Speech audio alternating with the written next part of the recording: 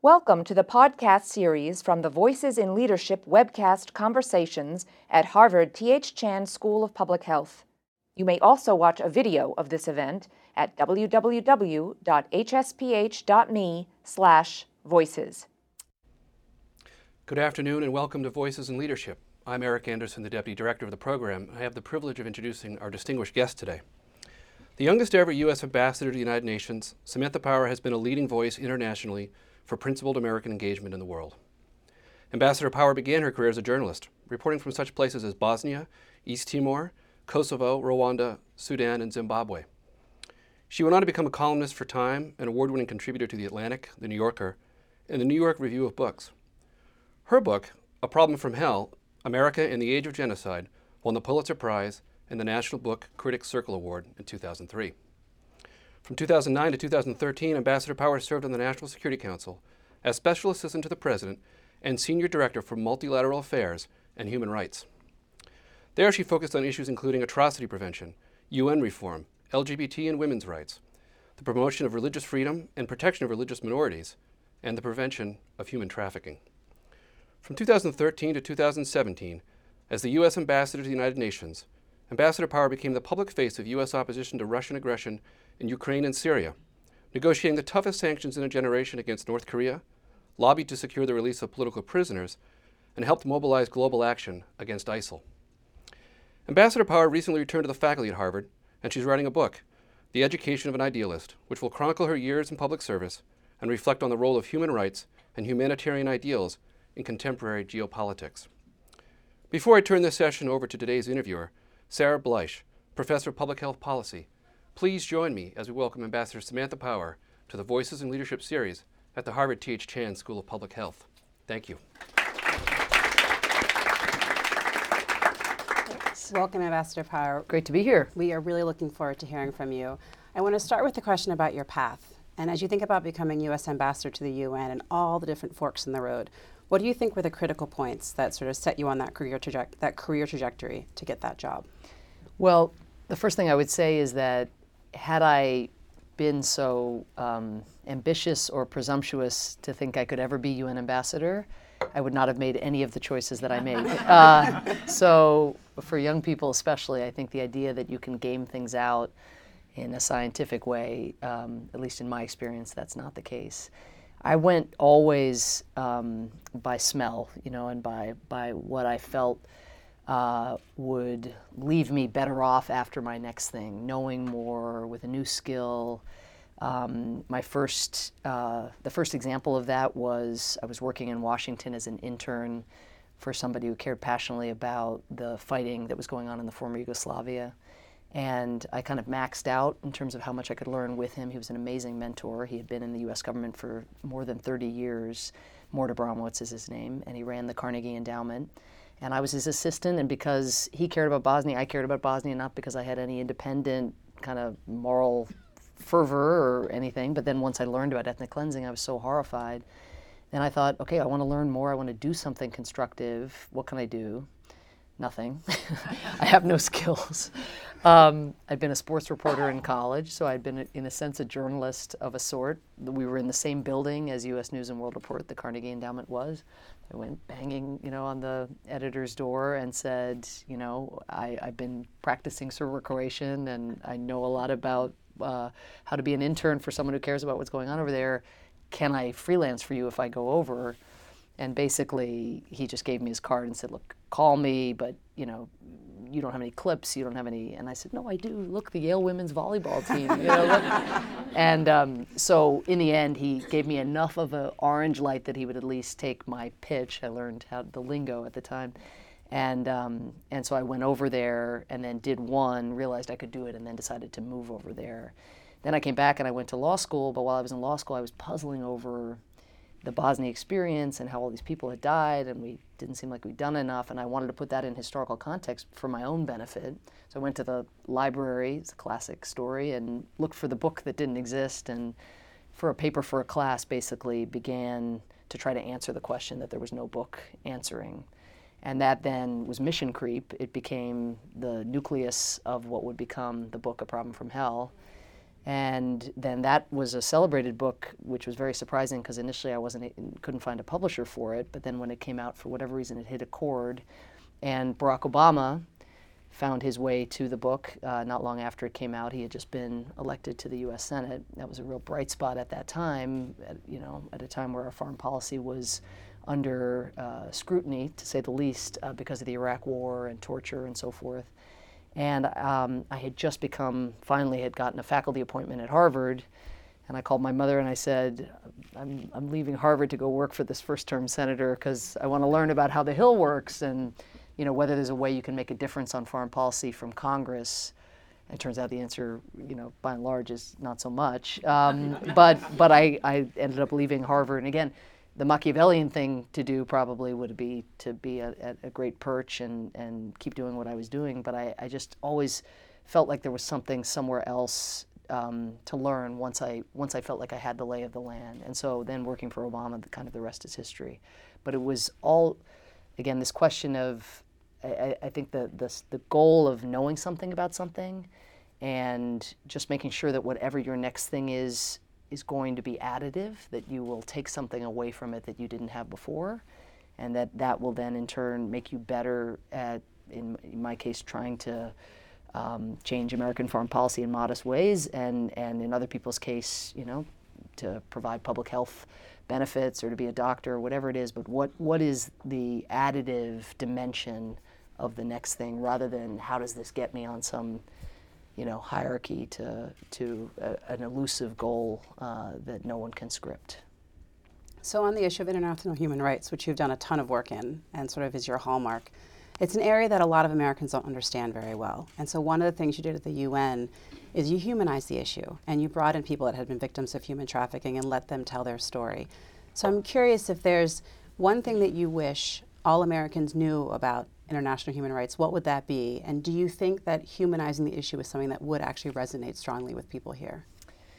Well, this was me kind of bringing my journalistic impulse, having been a journalist then, into diplomacy, and it grew really out of finding that international statecraft had become pretty robotic and very removed from the people whose welfares were at stake. So if we were talking about Syria chemical weapons, some UN official kind of going on about statistics and familiar arguments about something that should never become familiar. There was just a sense of rote interface. And weirdly, even on fresh issues, rarely an expectation that the world's assembled powers were actually going to have a breakthrough on a given day. Just a sense of, this is what we do. I read my talking points, you read your talking points. Our talking points may not have changed in recent months or years. Madeleine Albright might have been reading similar talking points 20 years before, and there wasn't a sense that was patently wrong. And so one way to mix things up was to put the talking points away, and luckily I was comfortable with the issues that we were working on. They were ones I'd been working on for my whole career. Luckily I had a president who supported my independence of spirit, and which isn't always the case. Sometimes one's UN ambassador or Secretary of State is very, cabined, so I was very lucky. But then the other way was to bring the people whose fates I was trying to champion, into the chamber. So if it was Syrian chemical weapons, and I knew I was just going to meet Russian denials that the Syrian government had even used chemical weapons, and I was going to have my talking point, they were going to have theirs, I brought in the doctors who actually treated the victims of chemical weapons attacks, and they showed videos of these kids who had just been literally frozen in time, no cuts, no nothing, but asphyxiated basically by this poison that the government had dropped. The doctors spoke themselves of having been in the hospitals when the planes flew overhead, seeing the markings on the planes or on the munitions that landed. And that just was a much harder set of arguments for the Russian ambassador to refute than ones that I would have made in my capacity as an American. And so whether on Ebola or, as you mentioned, on trafficking, bringing them in, I think, was just shook people out of this rote way of interacting, but also this default expectation that we wouldn't succeed. You know, I went in every day. I likened it. I don't play golf at all, really, but I likened it, for some reason, it came into my mind when I was in my job, to every day I came in, it felt like I was stepping up to the tee, because even though I don't play golf, I have stood at tees before, and I always think that I can hit it really far, and it just looks so, it's just right there, and there's no one in your way, and that's what it felt like. And then it turns out people spend the whole day getting in your way, and it's very hard to make a difference, and golf is hard too. But the point is, I think just shaking people up, shaking the system up a little bit, so we started to listen to one another and remember, again, why we got into these jobs in the first place. So in terms of the American audience, yes, I think hearing those stories is important. Meeting those people is much more important than reading those stories. And that's true generally, of course. If you look at why gay marriage has gone from being politically very difficult to push forward to now, being supported by a majority of the American people, it's really not so much that people read stories about people who were coming out, or it's that their cousin or their neighbor or their boss, and I think there's a lesson in that, actual human interaction, breaking down kind of ideological conceptions, and seeing the people whose fates are in some cases hanging in the balance. I think that's what we have to do, and that means taking advantage of institutions like this one and making sure that people get those exposures, as well as trying to change the UN culture. So I know you loved your job. Loved it, loved it, loved it, loved it. And what are you most proud of, looking back on that time? You know, for loving it, there aren't a lot of clean wins in diplomacy. So one of the things I'm very proud of was my small role being part of the president's team in fighting the Ebola epidemic. The president, when there was full-on fear frenzy in our country because we'd had an Ebola patient die of Ebola in Texas, and nurses got infected, and it was clear the protocols were not as tight as they should have been at the beginning. Politicians particularly began to freak out.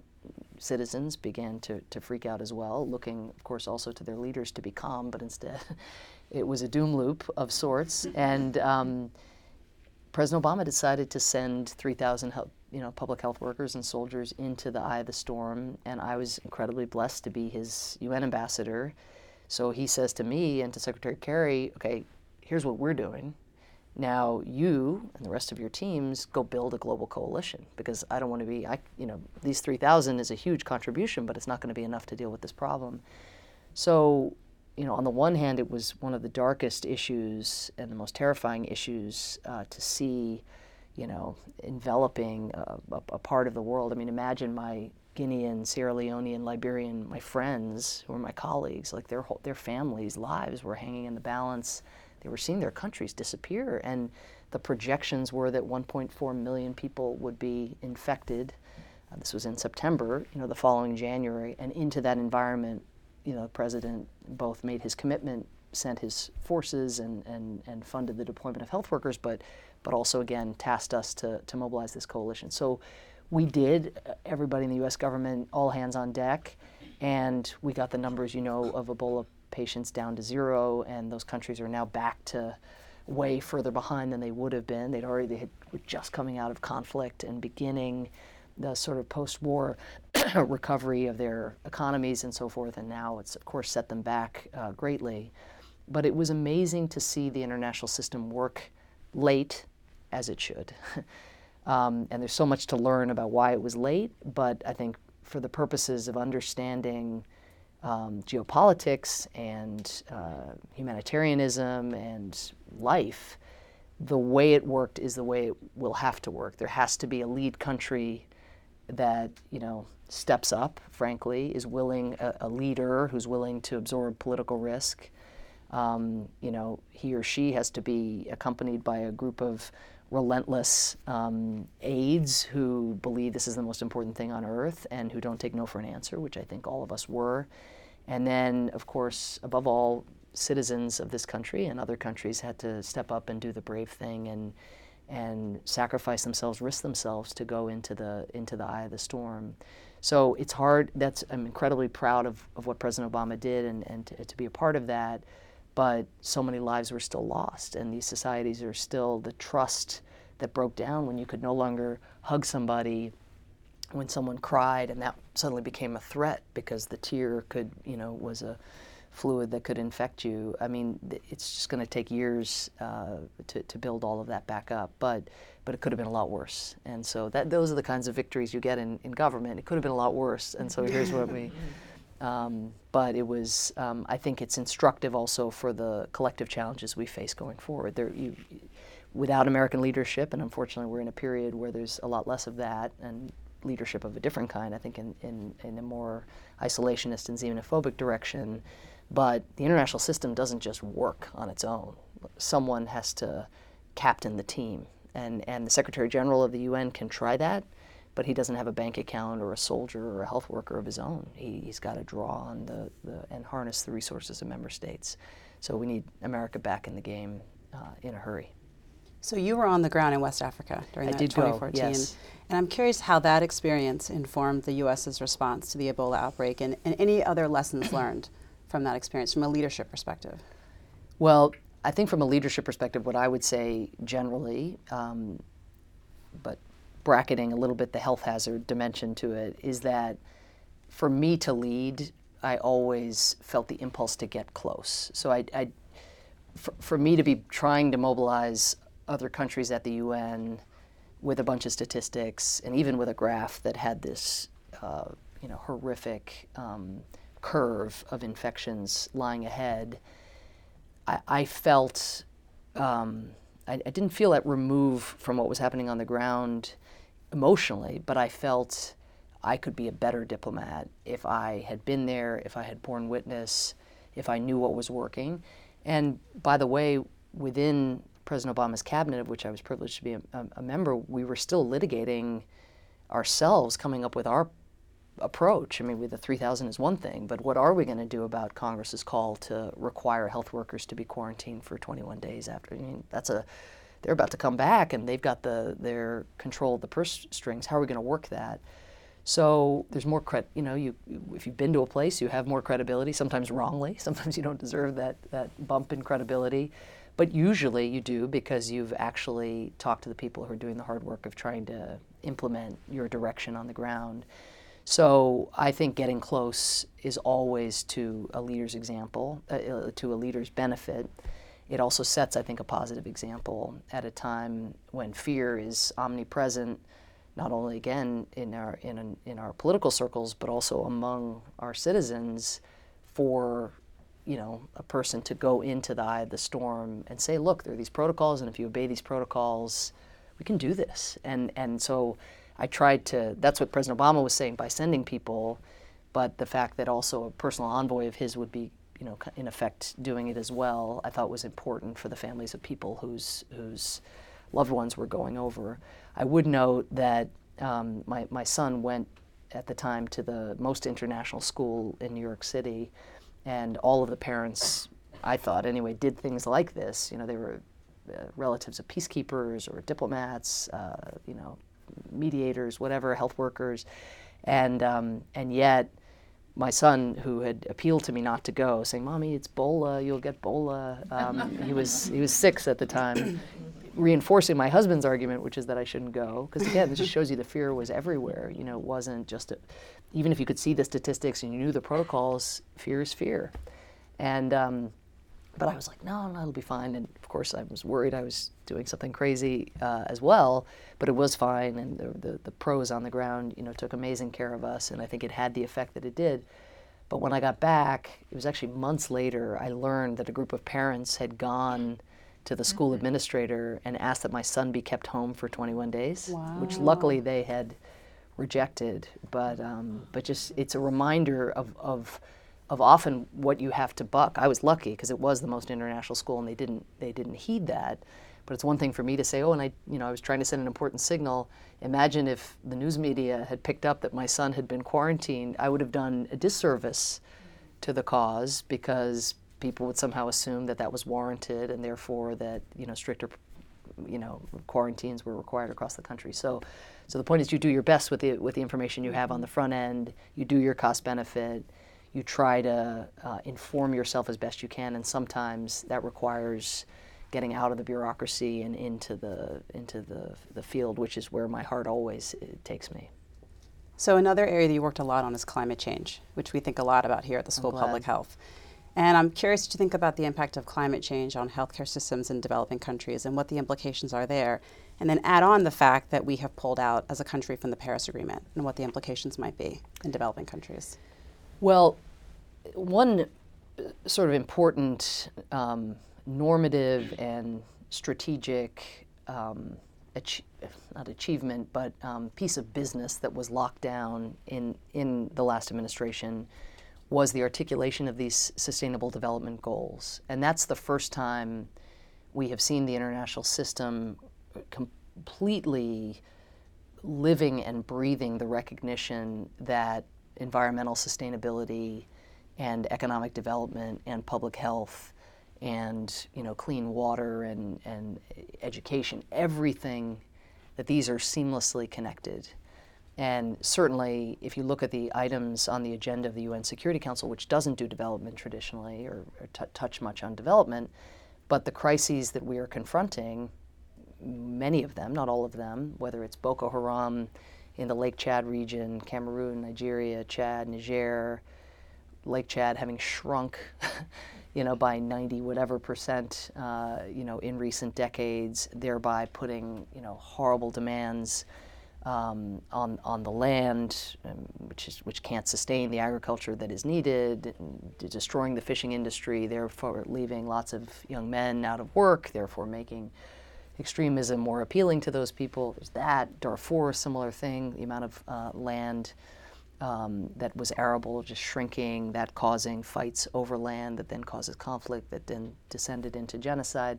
So many of the kind of what look like straightforward peace and security challenges, terrorism, genocide, requiring peacekeeping or holistic, hopefully, counterterrorism responses, have their origins, or at least their enabling environments, are ones related to development and climate. So the UN system, the aspiration of it is that the peace and security, and now this more, again, comprehensive economic and social that the strands, that those will come together and that governments will get better at coming up with comprehensive solutions. We have the language down, we have the theory of the case down, but the implementation remains incredibly balkanized within governments and even within the UN. And so, for instance, when we tried to, with our colleagues, bring the issue of climate change to the UN Security Council to play up its peace and security dimension, the developing countries, by and large, with exceptions, but said, no, you can't do that. You can't do that because development issues and climate issues belong in the UN General Assembly. Like, yeah, I get that. Let them be discussed in the General Assembly too. The planet is getting, destroyed and is boiling up, and it's affecting your countries more than it will affect ours in the long term. I mean, many of these countries, could be a small island state, or it could be, again, one of the very African countries I mentioned, facing these challenges. But this, kind of, again, formulaic, not quite turf warfare, a little bit turf, but just more, but the charter says that these issues belong here. It's like, yeah, the charter says a lot of things, but the people who wrote the charter didn't envisage, our planet warming to this extent and all of the repercussions in all of the areas that the UN works on, from health and education, again, to issues of war and peace. So again, we've got the framework. I think the next step is also for governments to merge those conversations. We made some headway with John Kerry and Gina McCarthy, our EPA administrator and our Secretary of State, going to the Paris negotiations together. Ernie Moniz from the Energy Department going together. Us presenting this united front, and them learning from each other within the system as to what should comprise our Paris commitments. But a lot of countries are not yet in that place of seeing the domestic and the international linked, and seeing again, traditional issues of diplomacy together with these, what used to be seen as the softer issues of development. And then in terms of our withdrawal, all I can say is, I get asked a lot about American leadership, and this really is the period where we all have to find a way to redefine America. And America is what President Trump does. And when you're President of the United States, you have a huge amount of power, huge resources at your disposal. Certainly the ability to, with swift executive action, do things that are very destructive, as pulling out of the Paris Agreement is. Should it come to pass, the actual pulling out, of course, there's some time built in. But we're America. America will get defined also by what our governors are doing, what our mayors are doing, what our private sector is doing, the extent to which we constituents are pressuring some of the more reasonable members of Congress to allow, for instance, for funding for the Green Climate Fund, which helps developing countries, strengthen their powers of adaptation and their resilience and so forth. I mean, can some stuff still even be happening within the executive branch that's a little beneath the radar, but that is a form of leadership? It isn't what we would wish, because when we lead, with the pulpit and with our withdrawal, that of course is a form of leadership that others can take their cue from. As we see, as the president invokes fake news left and right, we now see leaders all around the world talking about fake news. We lead regardless of the form our leadership takes, whether it's of a multilateral collective security kind, or if it's a leadership toward coming home and being much more insular and letting the problems out there get worse. That's still leadership. But we also lead with the different checks and balances within our society, doing different things with the different actors in our society. I think sometimes we forget that. We're sort of used to thinking that there's, that our leadership globally, particularly at a place like the UN, gets defined by the administration that's in office. And I think what we're seeing, and not just on this issue, on a whole host of issues, is that leadership is now coming from other parts of our society. So that's to the good. And we just need to be spurred on by that and recognize that our voices, we haven't lost our voices, we haven't lost our ability within our communities to be doing things that can have global effects. So I want to end with a more personal question, which is that you've got 2 little kids, and I'm curious, at your time as U.S. Ambassador to the UN, what they taught you, or what motherhood taught you that made you better at your job? Oh, that's a great question. Well, let me say that my son in particular, because he was older than my daughter, who was 4 when we left government on January 20th, but my son was 7, and so these were sentient years for him. I, as a mother, because I was on my BlackBerry so much and on the road so much and in negotiations so much, when I was home, I always tried to bring my work home in ways that I'm sure some mental health professionals here will tell me were not the most adaptive, but they were what I stumbled my way toward doing. And so, my son knew all about President Putin and Ukraine and Crimea, and he saw on the map the size of Russia, and he's just like, I just don't understand why he needed Crimea. I do not. That makes 0 sense. And so to some, they say, through the eyes of a child, like in a way, nobody had ever put it quite that plainly. But I would try, I've taught my kids, and I recommend this for any current parents or future parents, but I taught my kids a lot through these Mr. Men books that are the British series, and there's Mr. Greedy and Mr. Chatterbox and Mr. Mean, and so it may be the case that in order to relate those books to my life and what was going on at the UN, it may have been the case that some of the UN ambassadors were given nicknames. It may have been the case, but I think the best answer to your question is, and this was really, really powerful for me.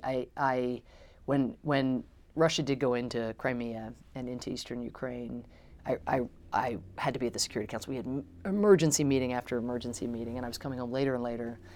And I was having these very striking showdowns, at least striking to me, but even covered on live TV in Ukraine and even covered on live TV here at the beginning of the conflict, where my journalistic background was coming in handy, and I was able to go toe-to-toe, and it was sort of surreal because we had thought that these kinds of showdowns in the Security Council were behind us. You know, it was like, felt very Cold War-like, very like when the Soviet Union, you know, went into Czechoslovakia or, you know, crushed the rebellion in Hungary. You know, suddenly we were in a kind of, at least something that had overtones of those prior things. And so there I am, and I'm on the spot, and cameras are rolling, and I've got to say something on behalf of America. I'm America, and I have to do it right, and I have to stand up for these people whose countries are being ravaged. And so when it went well, which it did on occasion, at least rhetorically, you know, I would come home, and I'd come home late, and I'd wake up my son, because I'd have missed our normal time together, and I'd say, "Will you get a bite to eat with me?" And, you know, he'd go the next morning to school with these black circles under his eyes, and so we'd sit, and I'd say, "So this is what happened. So this is what the Russian ambassador said, and this is." And my husband was back at Harvard teaching, so he was my companion, my son. So I said, "This is what the Russian ambassador, and this is what Mommy said," you know, and anyway, we go back and forth. And I mean, some version of this story happened, I'd say 3 times, but the very first time it happened, I'll never forget it. And it, you know, I was like, and then this happened, and then Mommy said this, and he just looks at me and goes, So did it work? And I said, well, what do you mean exactly? And he said, did they leave? Did they leave Ukraine? And I said, not yet. And, you know, life is... Details. But I think the lesson in it is, and this is what I always tried to teach my team, but I had to be taught it myself and my son, is the scoreboard. You know, the scoreboard is not your inputs, you know, or your eloquence, or your démarche, or even your resolution, you know, which technically does something, puts a sanction in place, or sends peacekeepers, or, you know, the impact is the scoreboard is the question he's asking, which is, you know, has it worked? Has it worked for people in the world? And so I think kids can keep you honest if you sort of trust them with the basic dynamics of what's going on. They can kind of pull back from what one can get caught up in, and then remind you, you know, what really counts. So Thank you, Ambassador Power. It's been a pleasure. great to be here. Thank you.